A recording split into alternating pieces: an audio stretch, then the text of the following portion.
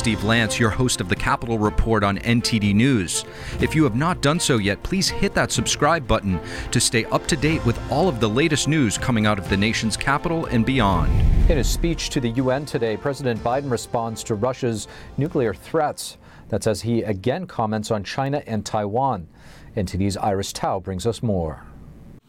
A nuclear war cannot be won and must never be fought. Addressing the UN General Assembly on Tuesday, President Biden condemns Russia for invading Ukraine and making new threats to the West. Again, just today, President Putin has made overt nuclear threats against Europe and a reckless disregard for the responsibilities of the non-proliferation regime. Biden's speech comes hours after Russian President Vladimir Putin announced a rare partial mobilization of citizens to join the fight.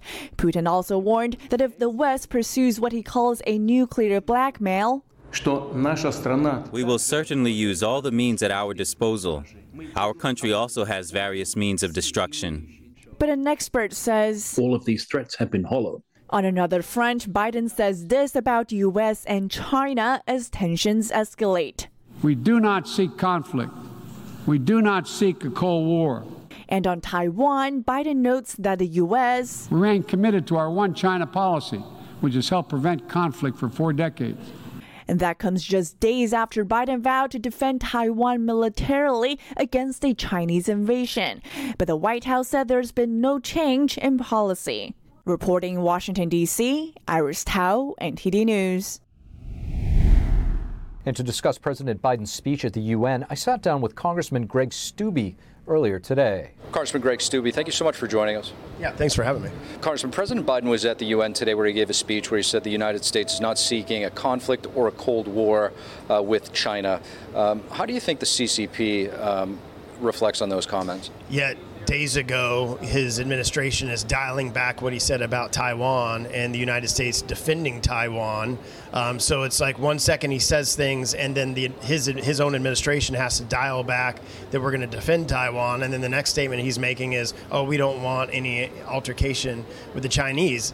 They don't know what their foreign policy is. We all know that Joe Biden and his family is completely compromised and corrupt as it relates to China. Billions of dollars have gone to his son's company. Other people that are affiliated with the agency and his administration are either on the payroll of the Chinese Communist Party or have been or somehow associated with them. So he's obviously trying to buffer back statements he made on Taiwan. China is the number one national security threat to the United States. It is a fact, and we should be changing our approach from an administration policy objectives and from congressional objectives to prepare for that and prepare for the defense of our nation if China is so bold as to do things. But they have been doing things. They've been doing not overt things, but coming after patents and IP and intellectual property and instigating themselves in all sorts of different things, from higher education to infiltrating the government at the highest levels. Switching gears a little bit, you're scheduled to vote, I think, a little bit later today. Why do you think the Democrats are in such a rush to push the Electoral Count Act? Because they want to try to gerrymander it for their own benefit. I mean, we have 3 more days after this week of legislative business before the midterm elections. They realize if we take the majority back in November during a lame duck Congress, very, very few things will get done.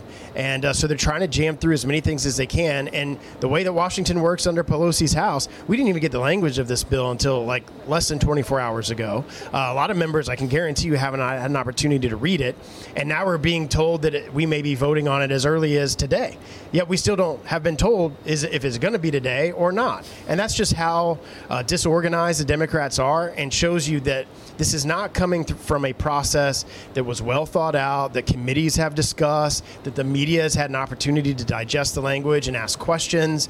They just pump out language on a bill, send it straight to the floor. They don't give us the language until less than 24 hours before we vote, and then all the Democrats vote for Pelosi and all the Republicans vote against it. What are you hearing back home in your district in terms of the top issues in the upcoming election? Top issue, 100%, no question, is immigration.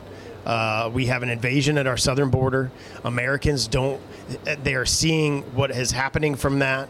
Illegal immigrants all across the country, rise in crime. We now have 78 known terrorists that have come across the border. When Mayorkas was in the Judiciary Committee the last time, he refused to answer the question if his agency had released these known terrorists into our country. What are they doing with them?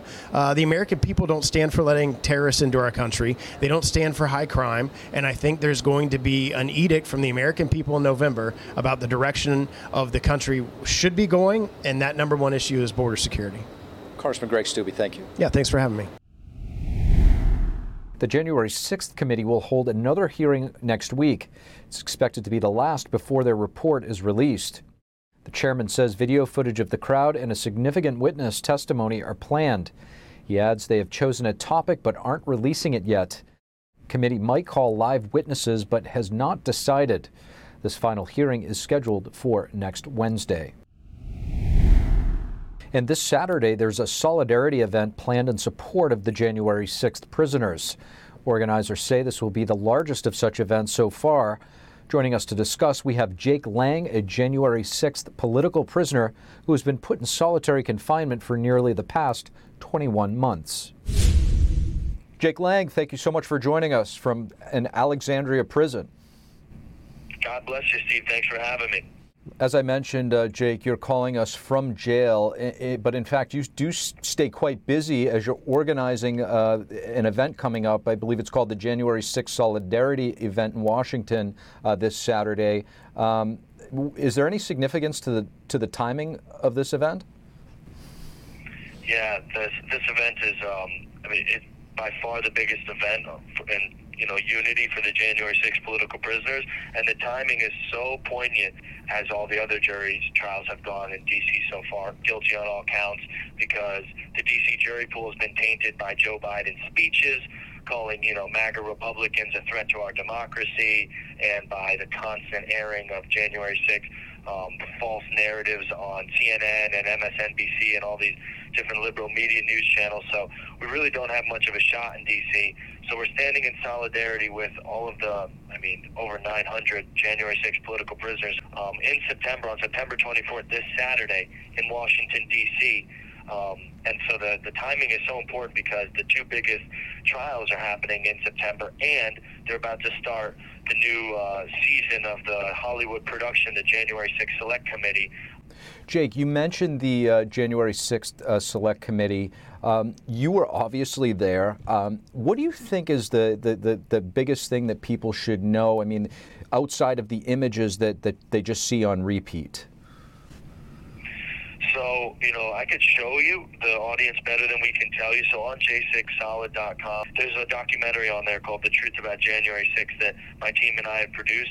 And that narrative is not being shown inside the January 6th Select Committee. The narrative that we were there peacefully protesting a stolen election, and we were enticed and entrapped and incited into defending ourselves from police brutality that was so rampant. Just in epic times here 2 weeks ago, I read this article about a man with a broken femur from a police munition that was doing nothing on January 6th. And I got shot in the foot with a rubber bullet. I got a broken foot and clubbed in the head with steel baton. And Roseanne Boylan died in my arms, God rest her soul, a 34-year-old woman unarmed from Atlanta, Georgia. And so, there was lots of things happening there that they won't show you. So you need to go and seek out that information for yourself if you want to be truly informed and up to speed on what happened on January 6th and why the lies coming out of the January 6th Select Committee are so egregious, and they're hiding, a significant portion of the narrative. Jake Lang from an Alexandria, Virginia jail. Thank you so much for taking the time to let us know. Yes, God bless you, and thank you so much. I just want to thank everybody for listening to this episode. If you enjoy our content, please leave us a rating and a review, as it really goes a long way in helping us spread the truth. Until next time, I'm your host, Steve Lance at NTD, and we'll see you soon.